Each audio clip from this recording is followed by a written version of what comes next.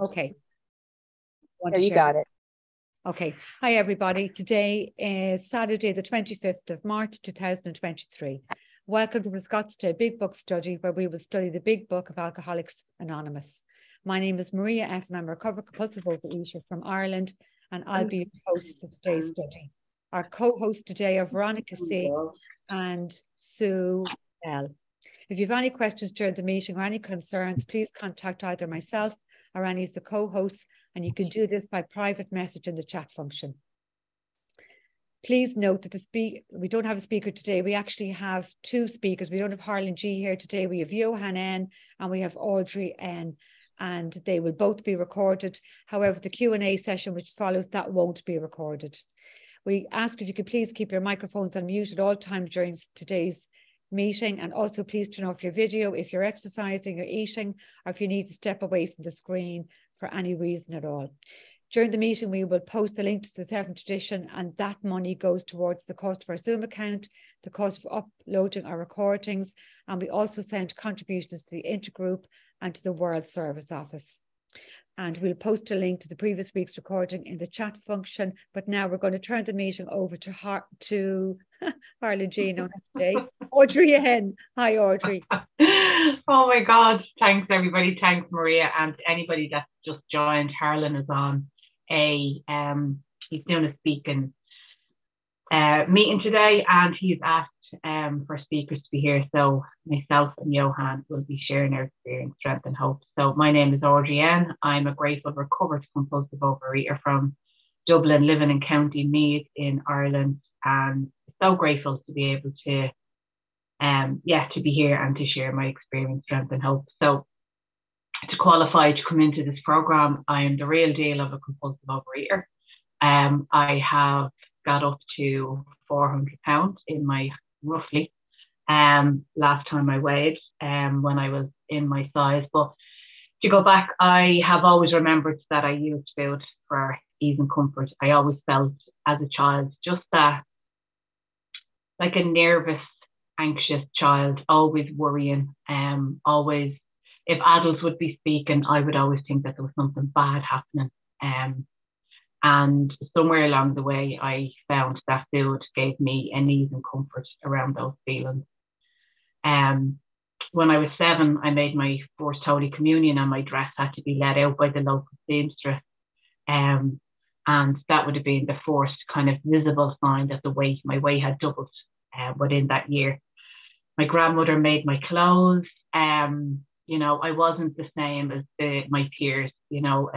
People were, my age were all part of the local football and everything else. And for me, that wasn't my story. So all through my teenage years, I remember I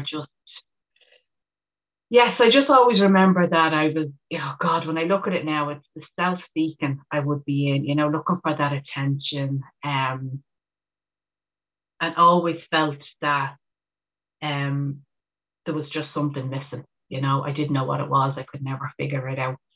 And that went right up through my teenage years. We'd be going to the discos, and everybody else would be dancing on the floor and getting asked up on dates. And, I'd be just sitting, sitting on the seat. I remember we used to go ice skating, and they used to call me the barrier guide because I used to just literally stand on the barrier, But I always remember that there was a sweet shop there, so I loved going. So there was never a problem of not going or isolating out of life. But yeah, I just, I didn't play sports in school. And when I look back at it now, I was so fixated with, like, the obsession was always there, And I don't know whether it's the change of times, but when I look back at photographs, I really wasn't that big in the sense of when I was a teenager.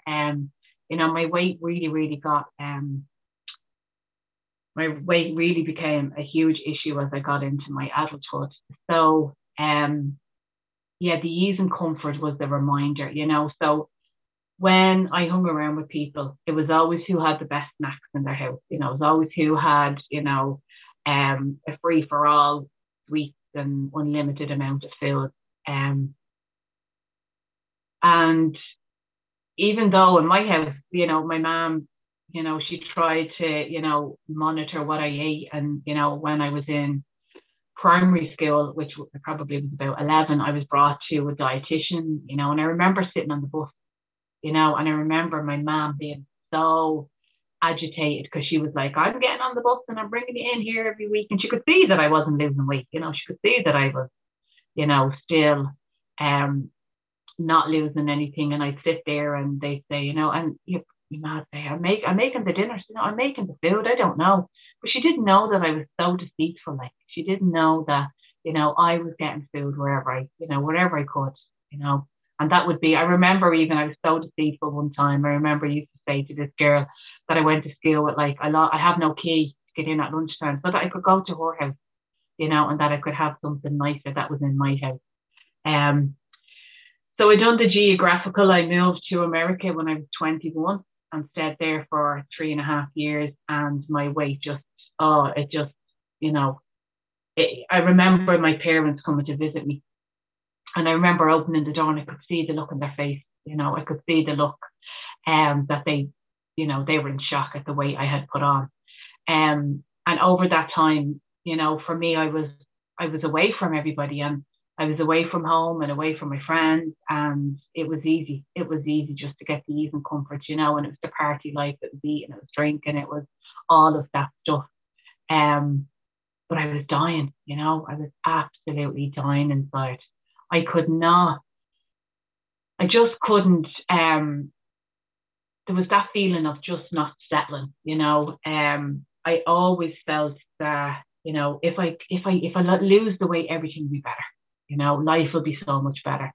If I lose the weight, because I put my validation on my body, you know, I put my validation on my appearance. So if I lose the weight, then, you know, I'll get the attention off guys. If I lose the weight, I'll probably get a better job, you know, all of that stuff.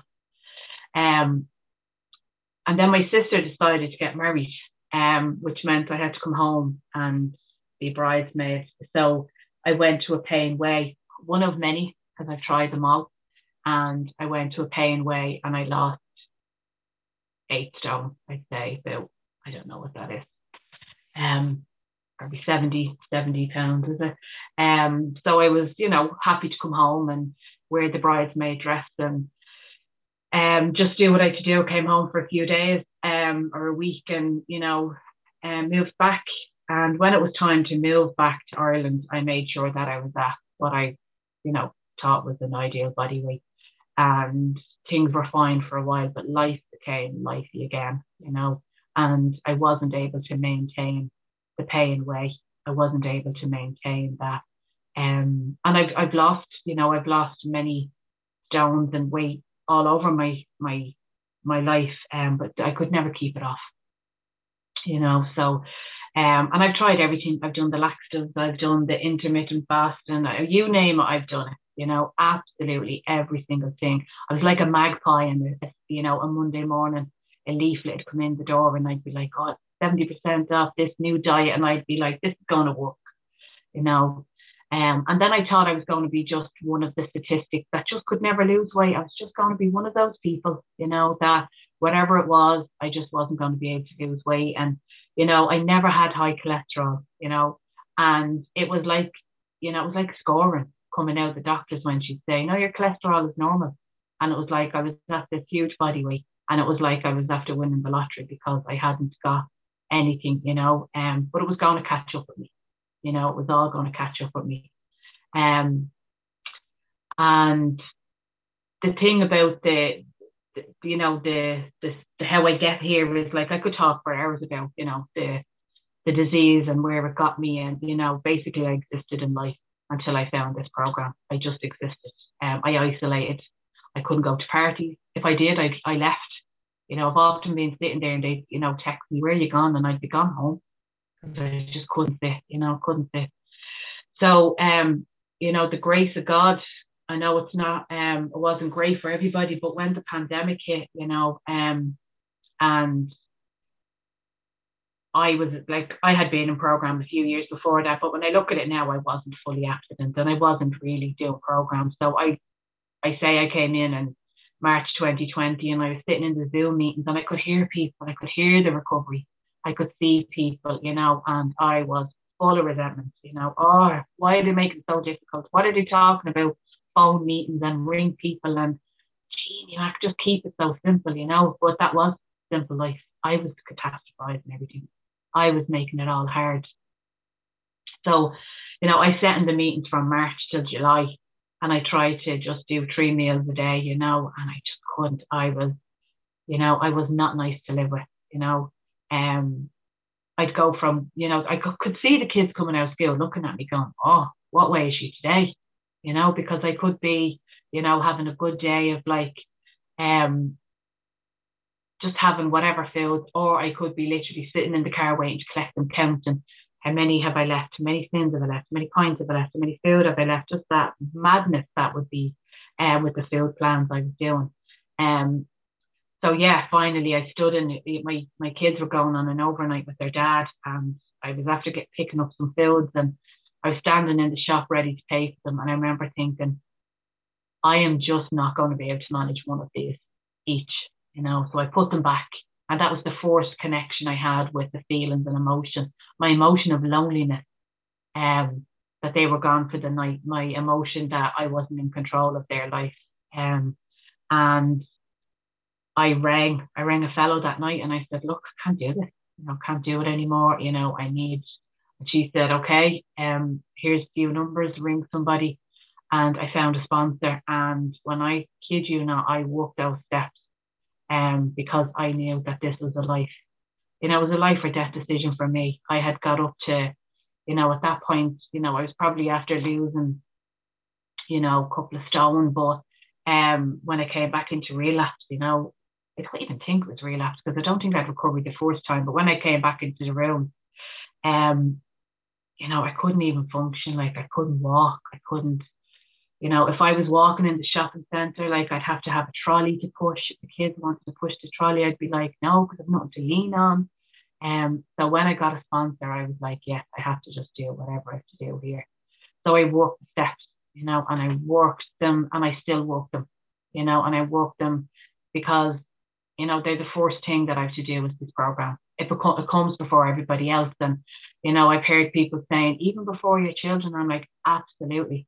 Because if I'm not recovered, they don't have a mom. You know, they do not have me, because I'm not able to be present, and I'm not able to parent. And they're well aware of that, and they're glad of it, because now they know that they have a recovered mom who is able to, you know, dance with them, chase them. I'm giving out to them if they don't push the trolley for me, you know, because I'm like, I don't need to push it anymore. So yeah, my program is very simple. You know, I have a higher power. You know, I had to find a connection with something that was bigger than me, because my life was unmanageable and I was trying to run the show.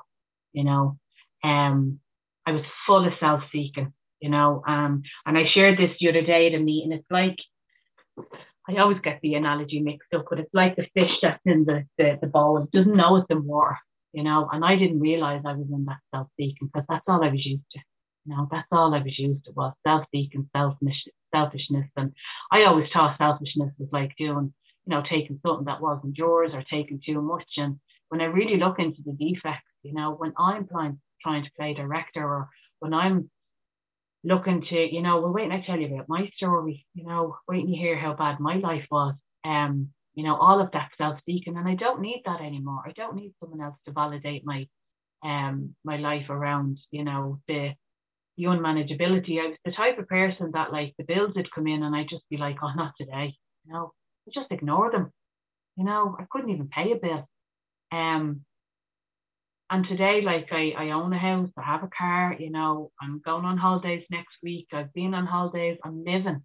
This program has given me a design for living that is just unbelievable. I've been away more times in the last 2.5 years in recovery than I've been away all my life. And that's no word of a lie. Because when I live today, you know, my higher power is in control. I get up in the morning and I pray to something that's bigger than me, you know, and I say, God, give me the next right thought or action here. And the emotional sobriety for me has been, it's been very new. And the thing is that I don't allow I don't allow things come in and derail me, you know. So in the past, if, you know, one of the kids was sick, you know, it'd be like, oh, that's it, give up everything, cancel the holiday next week, you know, bring in sick to work for a week. I just have to be in this space because I could not do anything else. Where it's like, you know, my daughter wasn't well the other day and she came to me and it was just, yeah, we had an open conversation. And I was like, things are going to be okay. You know, I didn't have to get into that whole craziness of the mad head that I would be in before, and ringing everybody and telling them the drama, you know, wait and I tell you what's going on in this house and how I have to deal with it, you know. And when I keep the program so close to me, you know, I have to do outreach calls, you know, I have to get out of my head, you know, I have to be there for other people, you know, so I have to bring people through the book. And I keep saying to my sponsees, you know, I had a sponsee and she was saying, oh, I'm going away and what if? And I just keep saying, you know, just keep it in today. What are you doing today? You know, just do what you're doing today. And when we're mindfulness and keeping everything in the day, you know, that's that emotional sobriety, you know. Because I don't know if anybody ever heard of the program Quantum Leap. When I'm in disease, that's what I think I do. I think I can go into the future, I can go back into the past, you know, and I'm just constantly living in that. And when I'm in recovery, I'm just in today. What can I do today to stay well? I can't stay well today on yesterday's food plan or yesterday's outreach call or yesterday's meeting. You know, I have to do it all again today. I currently have a weight loss of 154 pounds, I think, and still working each day towards, you know, my GP's ideal body weight. That's, you know, whatever that's supposed to be for me. That's between the GP, higher power. I don't get involved in that. I just follow, you know, dignity of choice. And I remember my weight was plateauing and I rang a member and I said, you know, my food plan is blah, blah, blah, and my weight is plateauing. And they were like, would you try, you know, would you weigh and measure for a month? And I was kind of like, yeah, grand, you know. And I rang another fellow and they said, you know, do you ever see the dignity of choice as a weigh and measure? And I was kind of like, yeah. And then when I rang the third person and they said the same, I was like, okay, higher power, I get it. You know, my higher power has a great sense of humor. And I was like, right, okay, I get it. And like, that was not just a month ago, that was a long time ago, a good few months ago. And things did shift and the head was much clearer, you know, because it's the disease will keep telling me, you know, like when it says a piece of fruit, like that's a melon to me, you know, because that's my disease. It's not just like 6 ounces, it's a melon, you know. So I'm just grateful today that I have this program, you know, every Saturday evening, I get up into this room and this is like, you know, it's my time with people that get me, you know. I could sit down and go to Dublin where I'm from and sit with my friends for hours and they just will not have a clue, you know, where my head is getting me. But you know, everybody here does, you know, and it's a fellowship, you know. I went to the LA birthday party in January and just to see people face to face, you know, people that you just see on meetings, but like just the warmness and the belonging that, you know, you get from it. And, you know, it's never about the food now, you know, it's never about the food for me now. What it's about is that I can't manage life. You know, my life is unmanageable. And when a build-up of human emotions comes, I was using ease and comfort. I was using food. So the doctor's opinion tells us that, you know, when we're looking for ease and comfort, you know, and it says restless, irritable, and discontent. Very polite doctor, you know, because I tell you, I have different words for restless, irritable, and discontent. You know, that's a very polite way. You know, I was like a crazy, you know, serpent out of hell when I was looking for that.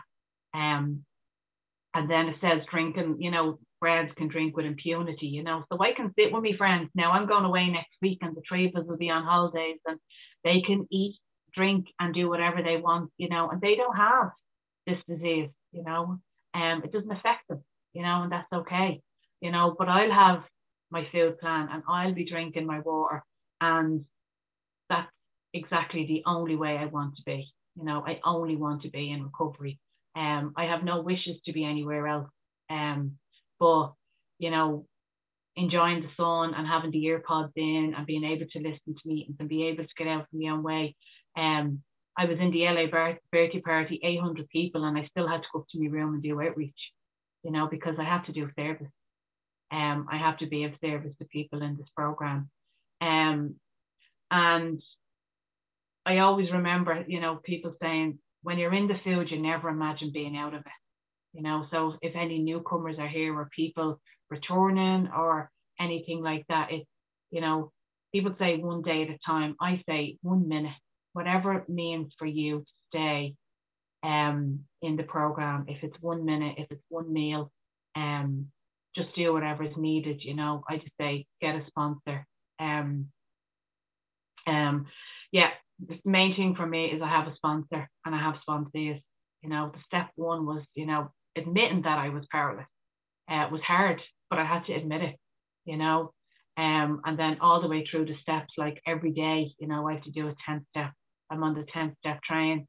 I have to pray and meditate, you know, to take time out to listen to my higher power. You know, I can't get up in the morning and just walk out onto that landing without connecting, because I tell you, I won't go down the stairs and I'm fighting with somebody, you know, because that's where my disease brings me to.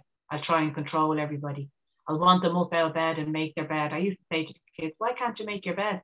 And they'd be like, you want the bed made, I don't, you know, and it is. I want the beds made, you know, they don't give a shit if it's made or not, you know, so I just close their doors now. I literally just close the doors and I say, you do you, you know. I always had to have everything perfect because I thought that that's how people was, you know. If I had a clean house and, you know, there's no doubt in the sink and there's a lovely candlelight, that people would think, you know, that I have it all sorted, you know. That wasn't, it did not define who I was, you know. And I used to always have that, you know, feeling of like inferiority, you know, people were of a different class or status or, you know. And I've done a lot of 10 steps around it, you know, and, you know, different things came up and it's been said to me, you know, remember, you know, people can't, you know, mix up your humility with poverty, you know, and I'm so grateful of that, you know, that because I have humility, you know, it doesn't mean I'm any less than anybody else. You know, I may not go around and, you know, be shown it off, but I'm happy in myself today. A lot of work still has to be done. I'm going away and what are we, Saturday, Sunday, Monday, Tuesday, Wednesday, 4 days. I want to get on the scales every day until then, because my disease will tell me that that's what I need to do. My higher power will tell me that's my business, not yours. It's not the time that you get weighed, that I weigh once a month. It's not the time for you to weigh, stay off the scale. And things do crop up. They do come up, you know. It says in the book, we don't live like, you know, I'm not a spiritual guru and like, you know, flying around and everything's great, you know. There's days where it's a shit show, absolute, you know, but the thing is I stay close to my higher power, you know.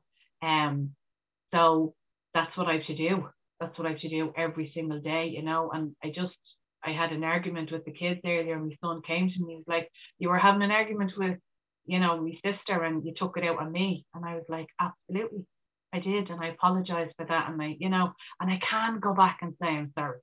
You know, before I couldn't, I'd hold that grudge and I'd be saying, no, it wasn't me, that was you. And you started it and you made me react. And, you know, so not only am I able to apologize and make those amends, you know, the living amends, for me, you know, the step 8 and 9 was huge. You know, step 4 was great. I had no problem putting the people on my list. You know, it's real simple. I know who annoys me, so that took no time. The 4th column took me a little bit longer, but I got through it, you know, and I was grateful that I was able to see that, you know, my part had a huge part of it. But the 8 and 9, you know, I just felt like there was a real understanding of this program when I came to 8 and 9, you know. Thanks, Maria. You know, to sit in a room with my kid's father, who were separated 10 years, and to be able to make amends for my part was the miracle of this program. To be able to co-parent with somebody now and not try and get them to do what I expected. Not for me to think he should be the dad I want him to be, you know.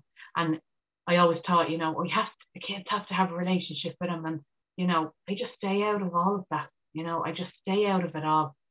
Everybody has their own higher power. I'm not it. You know, I'm not their higher power. So for me, it's up in the morning, pray and meditate, you know, to a God, a higher power, whatever that is of your understanding. It's not you.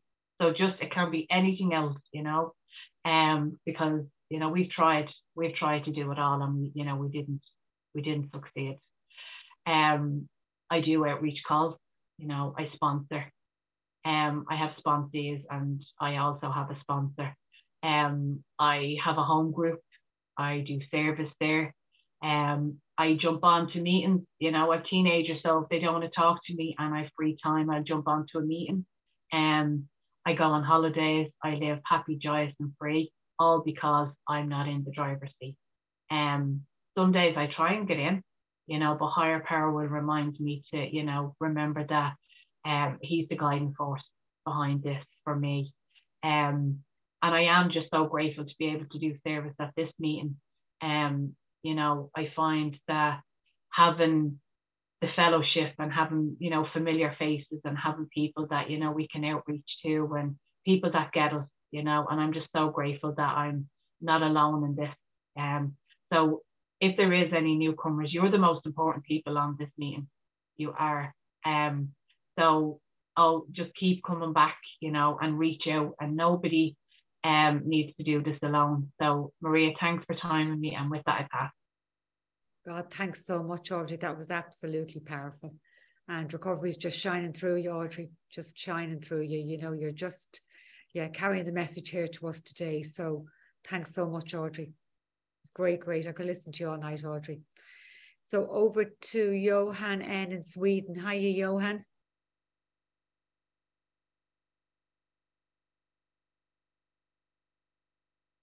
Just wait now. I'm just going to do this.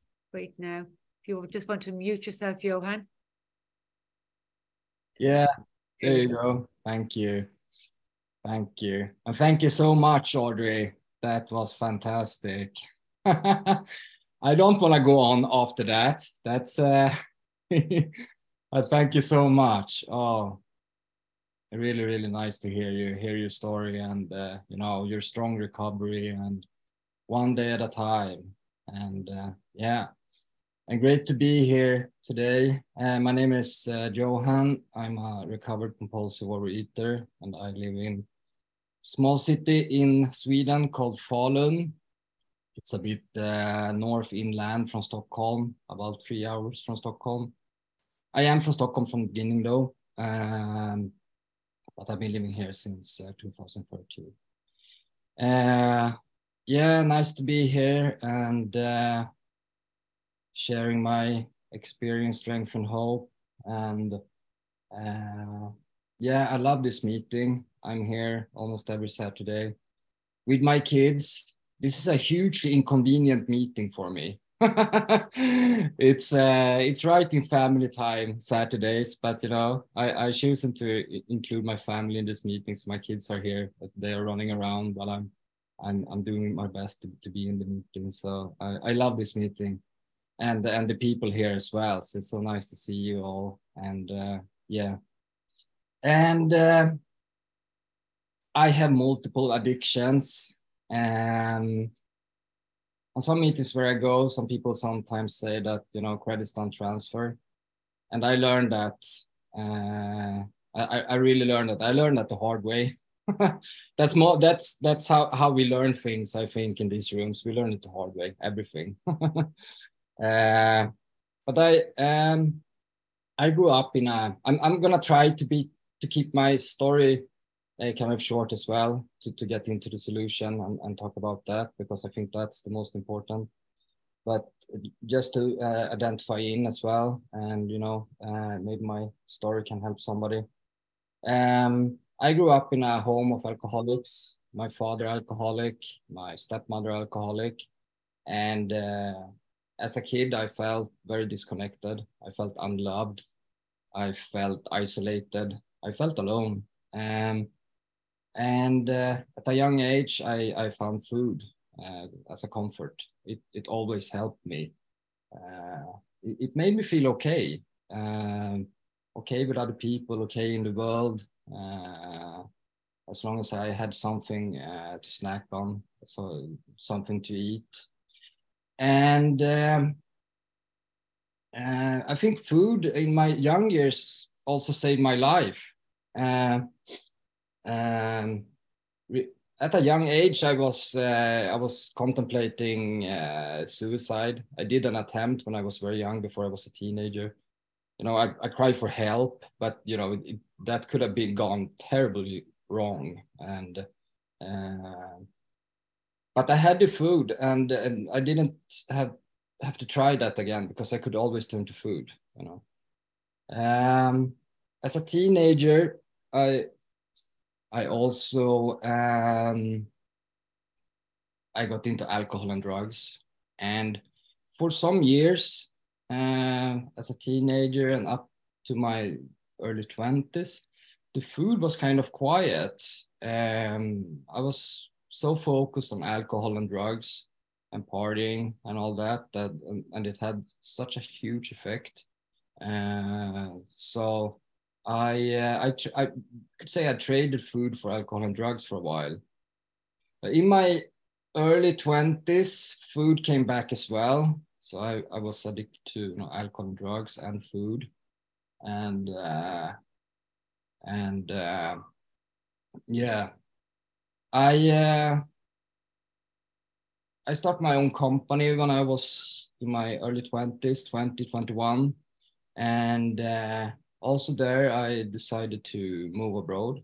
And I lived in Southern Europe for about 13, 14 years. It's my kids screaming in the background. I don't know if you hear it. And during that time, you know, food and alcohol and drugs has always been my solution. It's been the solution for the problem that I had inside myself, not being able to cope with things, and not being able to live within my own skin. I could always turn to food and all other things, you know, to just feel okay. And in my early 20s, moving abroad, having my own company, having employees, living on the top of the world, like Bill says in his story, you know, I had arrived. That was exactly like I felt, being down Southern Europe, you know, first living in Nice on the French Riviera, and then living in Barcelona in Spain, have my own company, making tons of money. And at the same time, you know, just living in this progressive disease. And year by year, it just, you know, got worse and worse. I got bigger and bigger. I got more and more addicted. You know, I got to be a daily user of all these things. And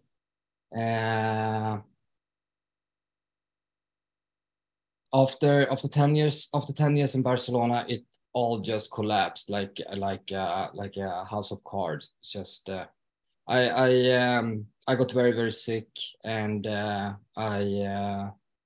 got into the hospital in Barcelona, and I had multi-organ failure. I was in a coma for 3 months. And the doctors told my family and my friends to come down to Barcelona to say goodbye to me in the hospital, because I was going to die. They gave me a 10 to 15% chance of surviving. And they came down, my friends and my family. My mother stayed there for 4 months during the whole period I was sick. But, you know, like, luckily, or by God's grace, I did get better. And after 3 months in coma, I got out of coma. And after another month in the hospital, I was moved to Sweden, and I was in Swedish hospitals for another 5 months. So I had 9 months in hospitals. And coming out from the hospital, you know, I had nothing. I was in a wheelchair. I didn't have anywhere to live. I didn't have a company. I didn't have any money. I had my family around me, luckily. So that was that really saved me. My mother, she has really done a lot for me in that sense. So I had to start from the beginning, really. And I got sober. I got into fellowship. I did the work. I worked through the steps, got a sponsor, and I got sober. And, you know, coming out from the hospital, I was also thin for first time in many, many, many years. Because when I was in a coma, I was put on intravenous food. So I lost 100 pounds in the hospital. So I came out thin. I was sober, you know, and I started to build my life again. I got somewhere to live. I got a job. And I always thought, because my whole life I've been dieting, I always thought that the solution is being thin. That's the solution, you know. The scale, the numbers on the scale, that's what, you know, that measures my well-being and how good I'm gonna feel. I always thought that. So but it turned out that wasn't that's not how it is. So getting sober and all that was fantastic, but I still had this huge problem with food. And again, trying diets to maintain my weight. Now that I had this huge weight loss, I started to gain again, and then I started to purge. And it felt logic in my mind. It felt perfectly sane, because if you eat too much food, you just purge and you don't have to gain weight. I mean, that sounds very logical, you know? So I started doing that. And, you know, in the end of all this, I was just beaten.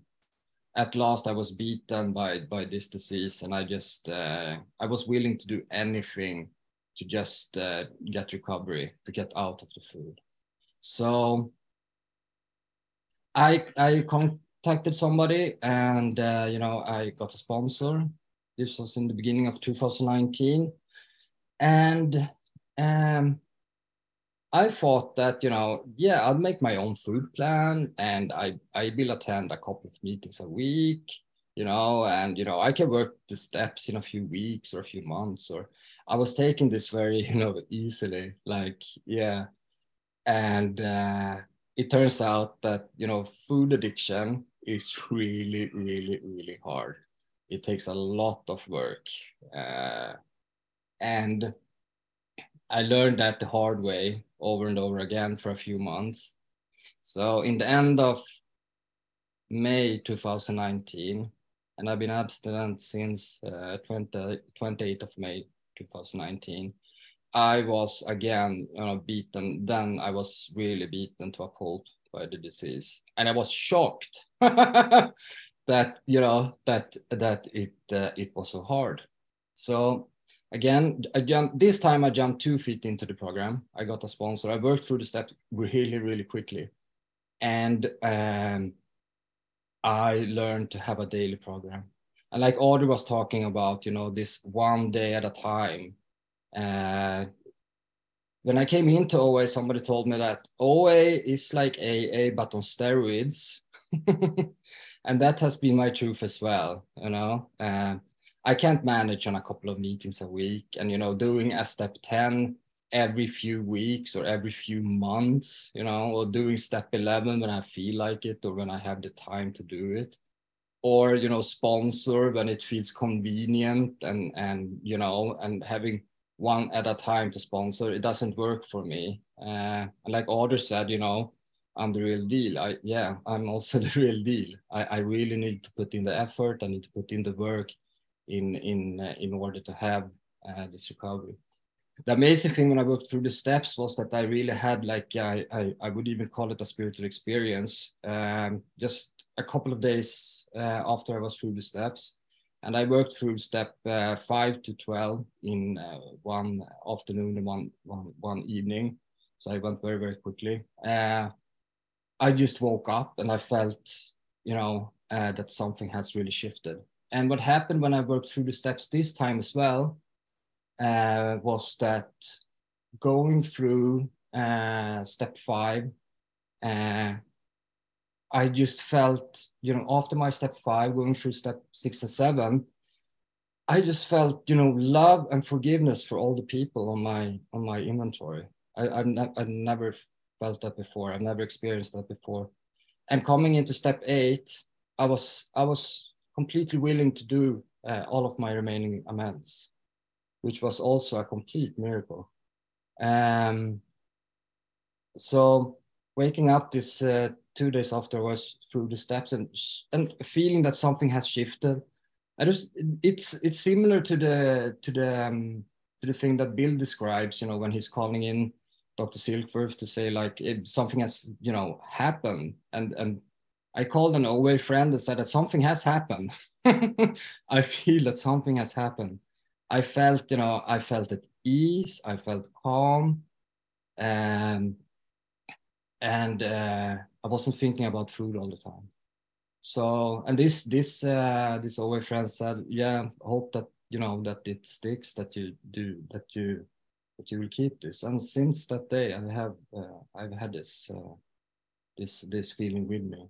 And the day after that, I was lucky, to get someone to sponsor, and I just jumped into sponsoring, which has really, really saved my life.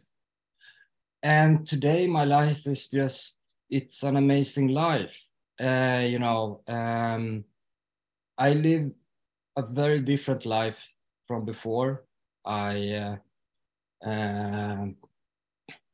live in a small town now. I have, a wonderful wife. I met my wife a few years ago, and the love of my life, and 2 small, amazing kids.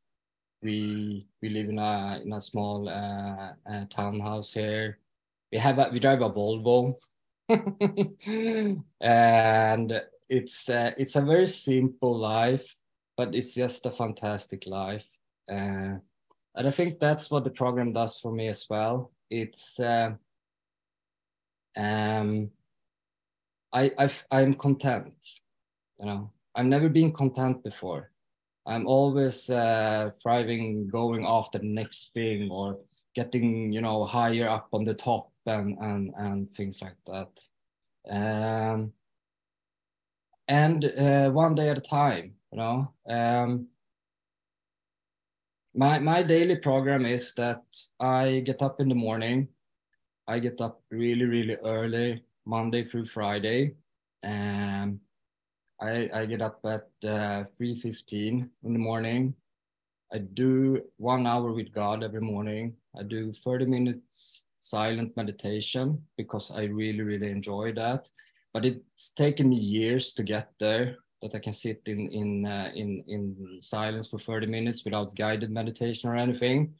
And I think that I tell my sponsees this as well, that if you don't like meditation, you shouldn't do it. The important thing is that you spend time with God.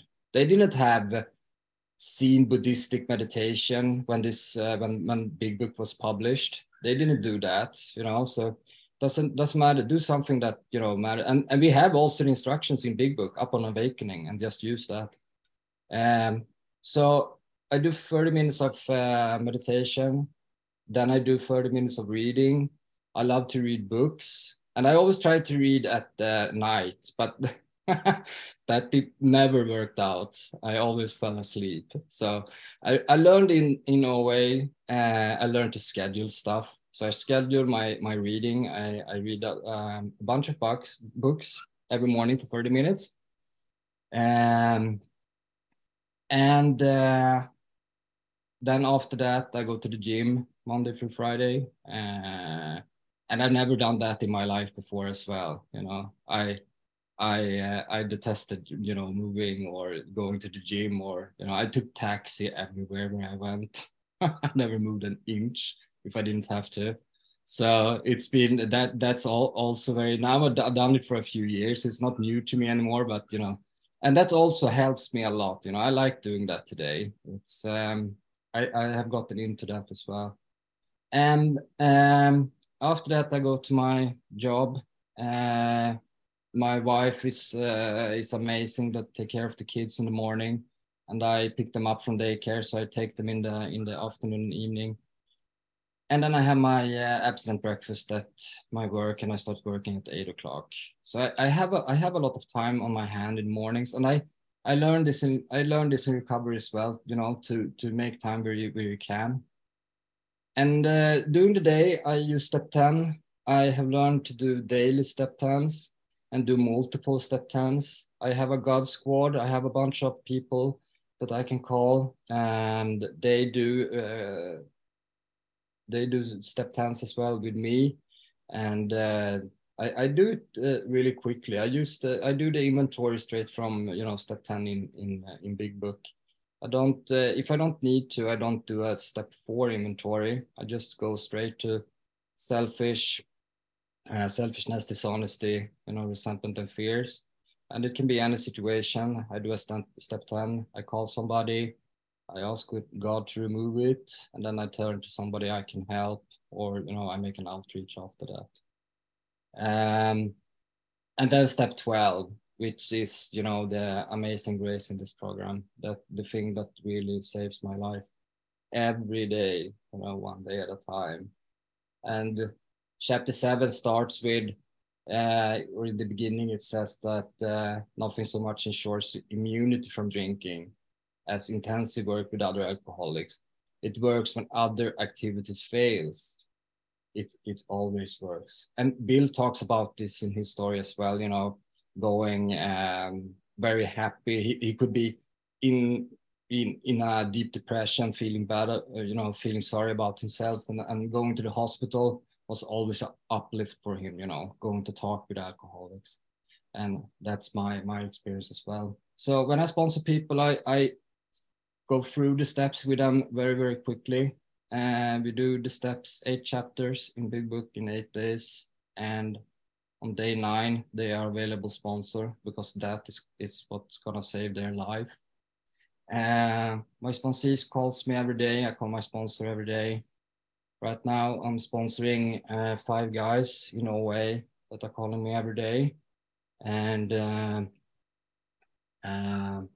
yeah, I also sponsoring the other programs. You know, I have to be active in all the programs that I'm in. So otherwise it doesn't work. Even though I use Big Book in all 3 of them, it's you know, credits don't transfer. I have 3 programs. I have 3 sponsors. But it's only in OA that I call my sponsor every day. And OA has taught me so much.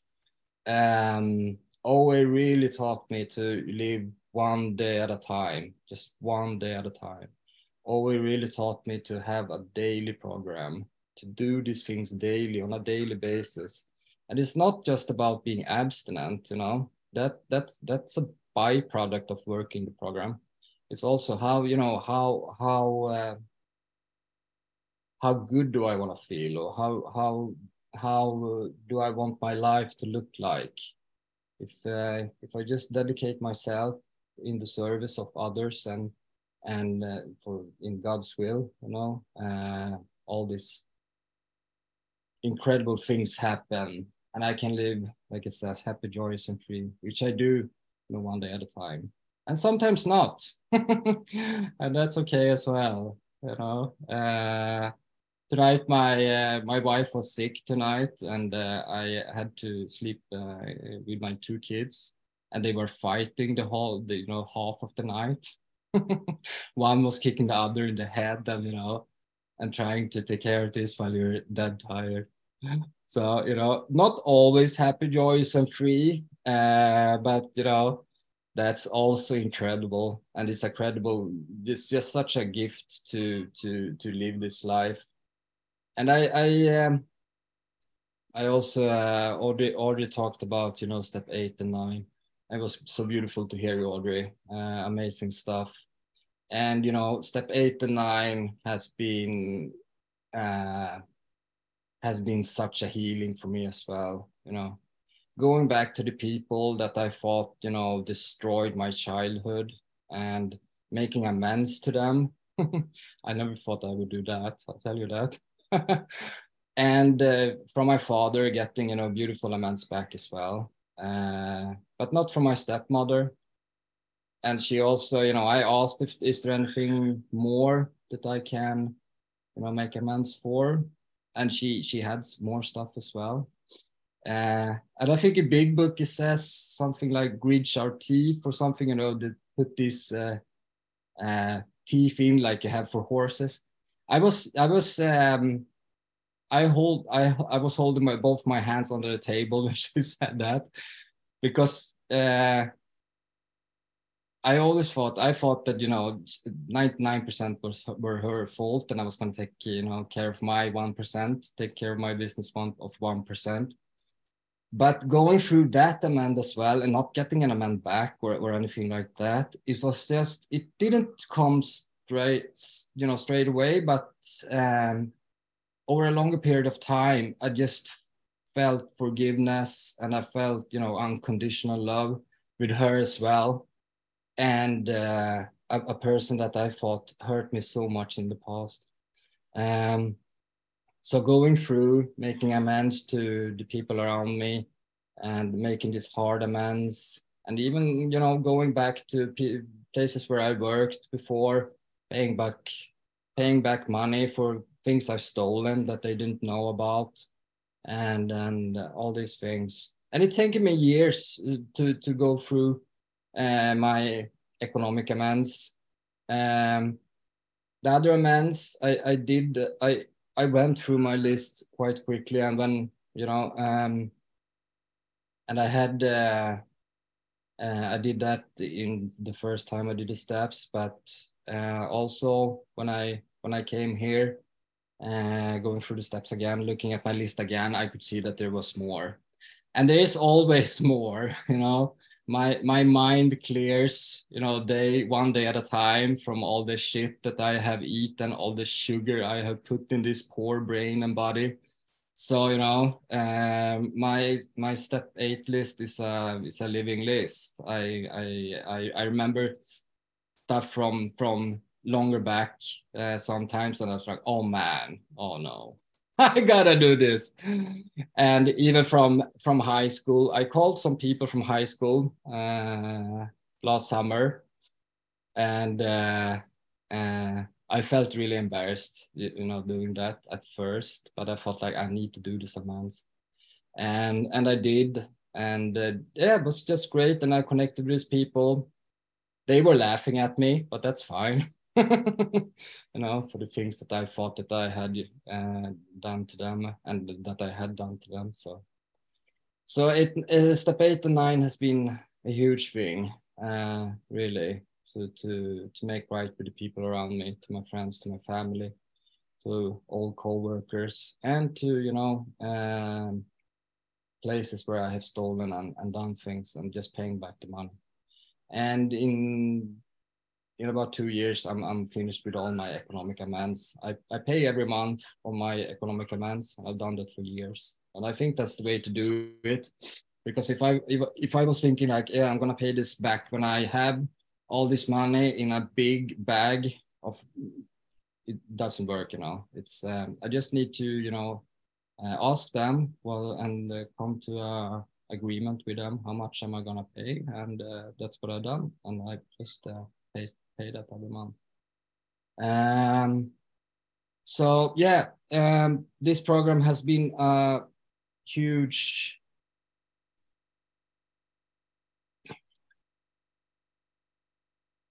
thing. I really found the solution in Big Book, working the steps with a sponsor, and, you know, doing this one day at a time. Thank you. And doing it one day at a time. That's the thing. So yeah, thank you for letting me share my story today, and thank you for being here, and nice to see all of you, and it was great to hear you, Audrey.